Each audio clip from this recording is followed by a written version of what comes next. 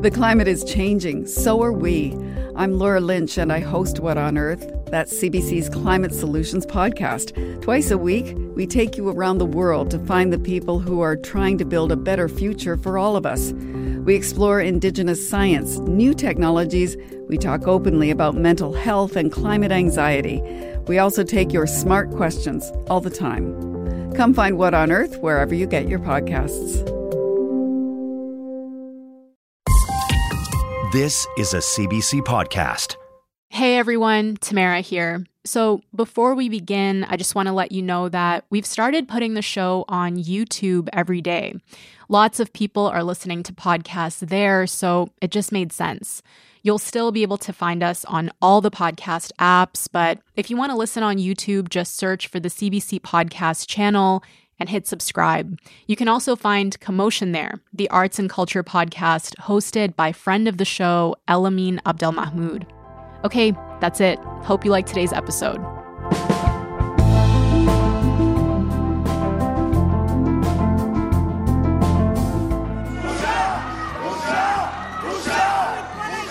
That is Israel's opposition chanting shame, walking out of parliament on Monday after the passage of an incredibly controversial law weakening the Supreme Court's ability to strike down government decisions.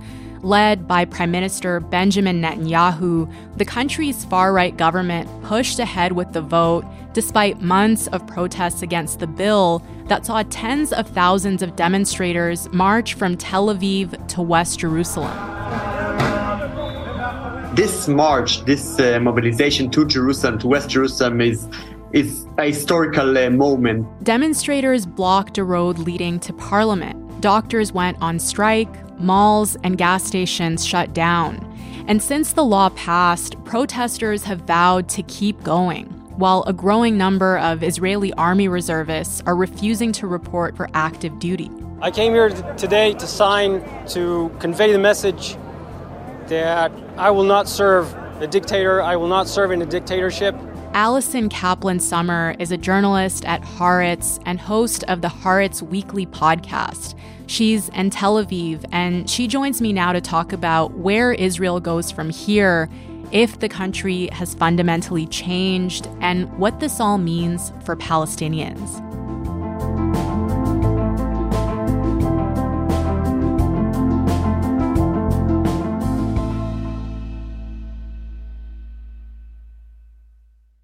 Hi, Allison. Thank you so much for doing this. Thanks so much for having me. So, Allison, there was so much resistance in the lead up to this vote, months of demonstrations, which I know are still continuing. And for them, how does it feel in Israel right now that the law has been changed? Well, it's been very disheartening. You have to remember these are people, some of whom, gave up their lives and many, had their lives interfered with. Imagine demonstrating for 7 months every single Saturday night and not having a Saturday night to yourself. Sometimes demonstrations were 2 times a week, 3 times a week. They really put their heart and soul into this fight. I'm so sad. I'm here for 3 days protesting and do everything I can. I sleep in a tent and my heart is broken. I really feel that, I don't know, I feel my future is lost. I feel my kids' future is lost. So on one hand, they're very bitter and angry and discouraged that this law, which is knocking down the reasonableness clause, was passed by the Knesset. On the other hand, when they step back and put it in perspective, it could have been much worse. You have to look back on the series of events. The government introduced this package of reforms, as they call them, the legal overhaul, at the beginning of the year, early January, and expected for all of these laws to be passed by April. But only one of that whole package of laws has been passed, and it's not even one of the key pieces of legislation. That was a sort of a victory for this protest movement. So while they're discouraged, they also see that they have made a change and that things would be much, much, much, much worse if they hadn't done what they had done. I'm hopeful because, you see the beauty of this country. And after many years where we were kind of seeing that things are going in a wrong direction, but feeling that maybe we are the only one who feels this way, and where is everybody? All of a sudden you see that, oh my God, here is everybody. They are all here. And so obviously that perspective isn't shared by everybody. For people who support the law, it's seen as what was needed to rein in the courts. So for Israel's nationalist right, this was a big win, right? What's being said on that side of the political spectrum? Well, it was a partial win. And indeed, the leaders pushing this legislation, they celebrated in the Knesset when the law was passed. They took selfies. But, those are the leaders and those are the most extreme forces. Honestly, on the right, among the non-extremists, and there are, the Israeli public more or less votes right wing, there is still a lot of worry about the terrible division and strife and chaos that this decision to launch this judicial overhaul has caused, how it's going to hurt the country economically and in the security arena. If you look at the polls, many, many voters on the right don't believe that this is what they signed up for when they voted on the right wing. So while there is jubilation that they did get a piece of this overhaul passed, I think there's a lot of hesitation as to whether or not to forge ahead with the rest of the plan to undermine the judiciary and take away its power. And maybe if you could remind us, how was this law sold to the public and how has the government justified it? The law was sold to the public on a couple of levels, essentially. And this is not new. This is something that a portion of the Israeli political leadership has been arguing for a long time, in that there are elites that are controlling the agenda, that are keeping Israel steering in a center to center left direction. And they include the media, the civil service, and the judiciary. The judiciary in its rulings, which often, over and over again, overturns decisions by the Knesset saying that they violate human rights, that they violate principles of equality, that they are undermining pure democracy in Israel, that they are reversing things that the elected representatives of the Israeli people want to happen. And they argue that in order for true democracy to exist in Israel, the courts need to have this power taken away from them so that the prime minister and the legislature can do what they want. Obviously, the other side of the political map doesn't see it that way, believes in checks and balances, and believes that a strong judiciary is necessary in order to maintain a liberal democracy.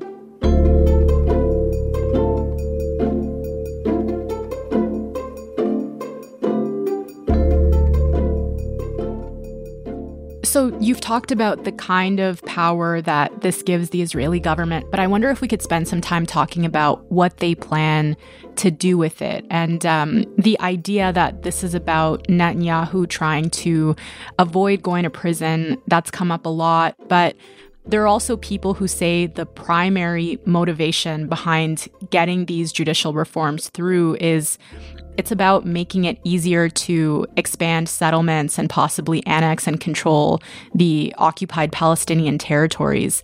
What evidence is there of that?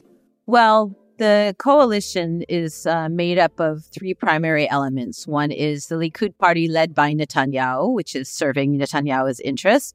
The other is far-right extreme parties dominated by settlers, the Otzma Yehudit party, the leaders of which are Bezalel Smotrich and Itamar Ben-Gvir, and ultra-Orthodox parties. That is the coalition.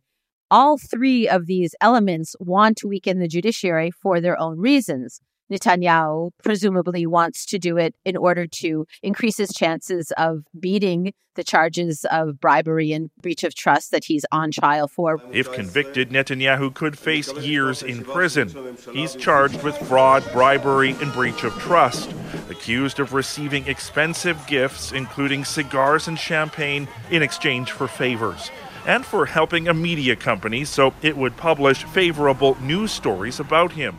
Now, remember that a key part of this judicial overhaul package is to control the committee that appoints justices. The justices that they appoint will presumably one day be hearing appeals in his case, so there's a clear self-interest there. The far-right Otzma Yehudit party makes no secret of the fact that they want to regularize Israeli control of the West Bank to be able to essentially annex it, pass laws that make it part of Israel and erase the distinction between inside the Green Line and outside the Green Line. The court would presumably stand in the way of that, so that's their interest. And the ultra-Orthodox parties want official exemption from the army for people who study in yeshivas. They want to get their population exempt from military service. And again, the courts have stood in the way of that. And they also want changes in the laws that would make Israel more of a religious state. And a lot of these religious laws essentially discriminate on the basis of religion and discriminate on the basis of gender, which, again, the courts have a history of stepping in and saying you can't pass that law because it's discriminatory. So all of these elements of the coalition have their own reasons for wanting this overhaul to happen and wanting the judiciary to be weak.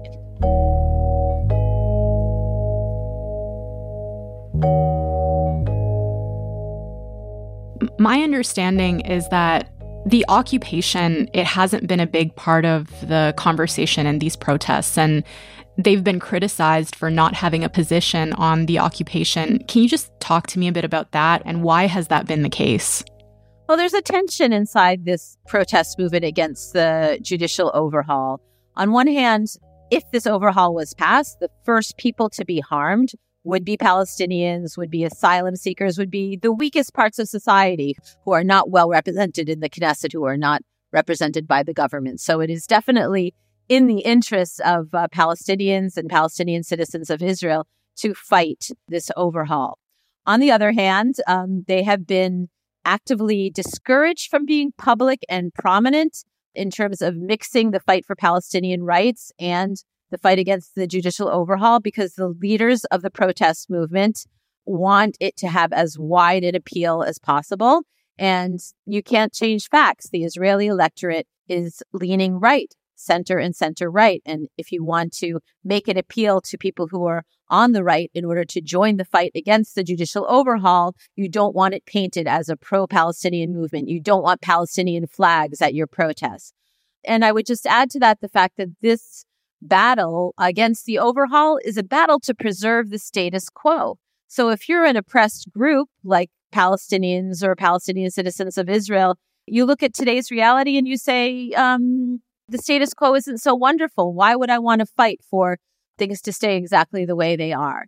Mm-hmm. So let's talk about this idea on Israel's far right that the Supreme Court has been a hurdle for the government in this regard and that it needs to be neutralized. Is there evidence that the Supreme Court has historically favored Palestinians? Actually not. The Supreme Court has been extremely conservative in deciding when to step in and overturn a government decision, including many, many decisions regarding the occupation.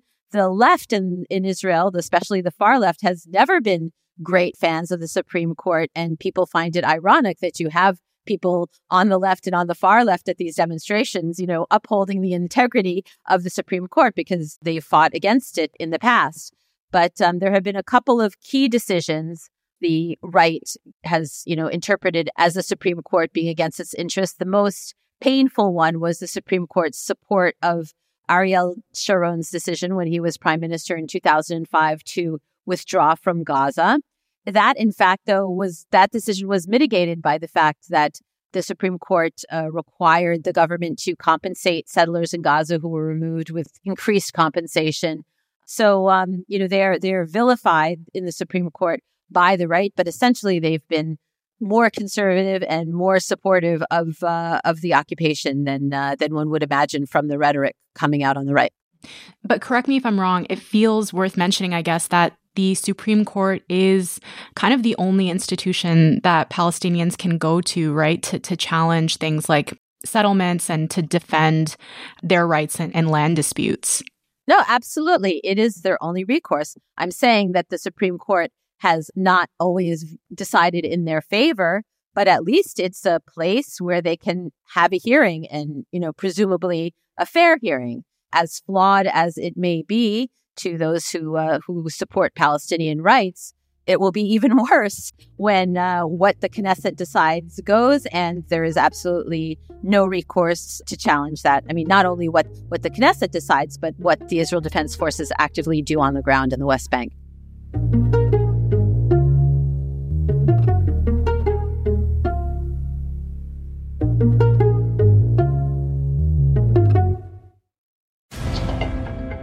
Hey, it's Jeff Blair. And I'm Kevin Barker. Join us for in-depth coverage on everything surrounding the Toronto Blue Jays and the biggest stories across Major League Baseball with the best guests in the game and, of course, first-class analysis. Ha! That's the smartest thing you've ever said, Jeff. See what I have to put up with? It's Blair and Barker. Be sure to subscribe and download the show on Apple, Spotify, or wherever you get your podcasts.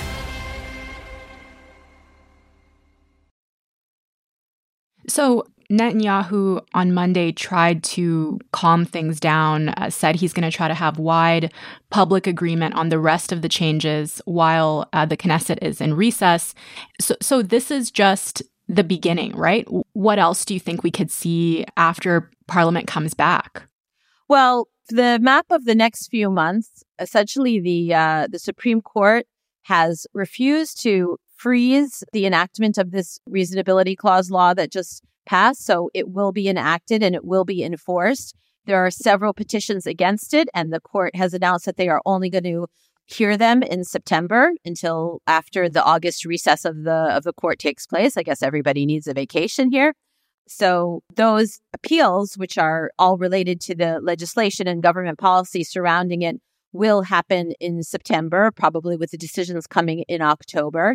And then in October, when the parliament reconvenes, we're going to find out whether and how forcefully the government is going to try to push through the other pieces of the legislation that make up this overall judicial overhaul, which will change the face of the Israeli government. Mm-hmm. And the coalition government has the majority. So for the opposition, the only move here really is to push back against this in the courts or in the streets, right? Right. Those are the two arenas in which anything can happen. Netanyahu's coalition is very solid at the moment. There were threats. If this first piece of legislation didn't go through, there are presumably threats by the far-right settler party, Otzma Yehudit, that they will bolt the coalition. And people are saying that's what forced Netanyahu's hand not to negotiate and just to push the most extreme form of the law through. But nobody really thinks that the far-right party, that the ultra-Orthodox parties, that anyone is going to pull this coalition apart and force new elections. And so, therefore, if you've got a solid majority in the Knesset, even if it's a slim majority, that's not a place where the opposition can make any change. And that's why the grassroots has been so strong and so active here, because they are really the only ones standing between having the rest of the laws passed and not. And by the protest movement, I include the military reservists. I include the high-tech sector, which is very worried over the economic implications of this. And yeah, that's who people are looking to. They're going to look to the court decisions coming up in October, and they're going to be looking to the streets. So you mentioned that Netanyahu, his hands are a bit tied by this coalition, and that's possibly why this was pushed through. And, you know, there's been a lot of suggestions that this is about him trying to avoid going to prison. But I'm wondering, does he have other common goals with the far-right nationalists in his government who've pushed this law through? Well, he was determined to push this law through. He needed a victory before the Knesset session was over, but he presumably would have liked a more softened version of the law to be pushed through and have negotiated with the opposition a bit in order to show the public that he's fair-minded, because he's been tanking in the polls since he's been taking this extreme position. He personally, Netanyahu, if you look at his record, he's generally right-wing, but he's a pragmatist, and he's generally liked to play it safe and essentially liked the status quo.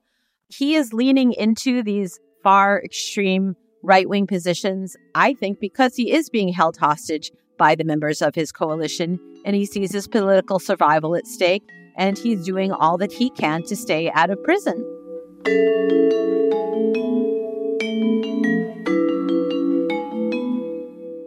So some of the opposition to this has come from reservists who are saying that they're going to protest the changes by refusing to show up for active duty. And people get worried when there is a split between the military and its leadership and civilian leadership. And I'm wondering, what do you think this could mean for the stability of the country? Is this something that alarms you and people around you? Well, the dynamics in Israel between the military and the civilian sector are a little different than other places in the world because we have a universal draft. Essentially, almost every Israeli, obviously excepting certain sectors like the Arab sector and the ultra-Orthodox center, are the army. This is a people's army. These military reservists we're talking about are, people's fathers and brothers and heads of the high-tech sector and lawyers and doctors. The military establishment is worried because of these reservists who, especially in the case of the Air Force ability to perform at the level that it performs depends on these reservists' willingness to volunteer, and they volunteer a great deal of their time. And so the military establishment is a great critic of the reform because the reform is causing a weakening in Israel's combat readiness and ability to defend itself. Another reason the military is a key critic of the reforms is that when people talk about dragging Israeli military figures, senior figures, to international courts like The Hague for human rights violations, the main argument against it happening, what has prevented it happening on a large scale for a long time, is the argument that Israel has a robust judiciary, and therefore, if Israeli military personnel do something truly terrible, that there is recourse in Israel. You don't need to bring them into an international court. If you emasculate Israel's judiciary, then you're going to have a good argument for international prosecution. The floodgates could open, and any Israeli military officer who travels abroad could find himself slapped with prosecution for war crimes. So that is why the military is extremely worried for a multitude of reasons about this move. So before we go, Allison, just to step back here a bit, I was hoping to get some big picture thoughts from you on the future of Israeli society. Where do you think Israel could go from here? What paths do you see emerging? This is really causing an unprecedented political and social crisis in the country.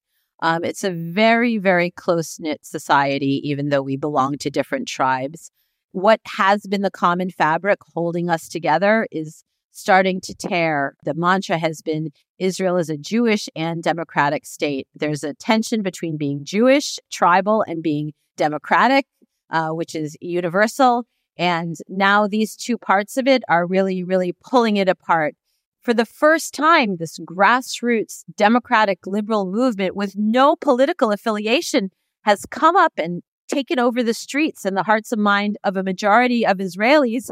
And the government and its base, the Orthodox Jews, the settlers, they've been really caught off guard by this.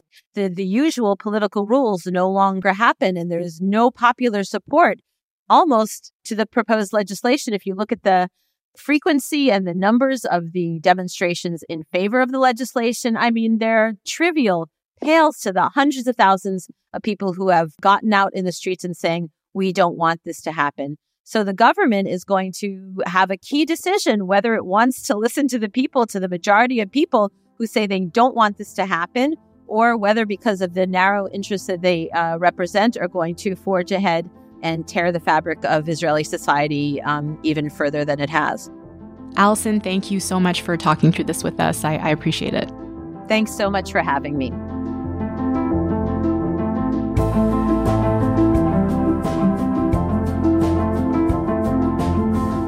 All right, that's all for this week. Front Burner was produced by Shannon Higgins, Imogen Burchard, Derek Vanderwyk, Lauren Donnelly, Dennis Kalnin, and Joyita Shengupta. Our sound design was by Sam McNulty.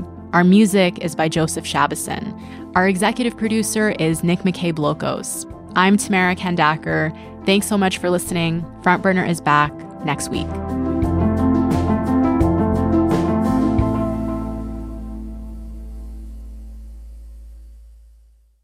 For more CBC podcasts, go to cbc.ca/podcasts.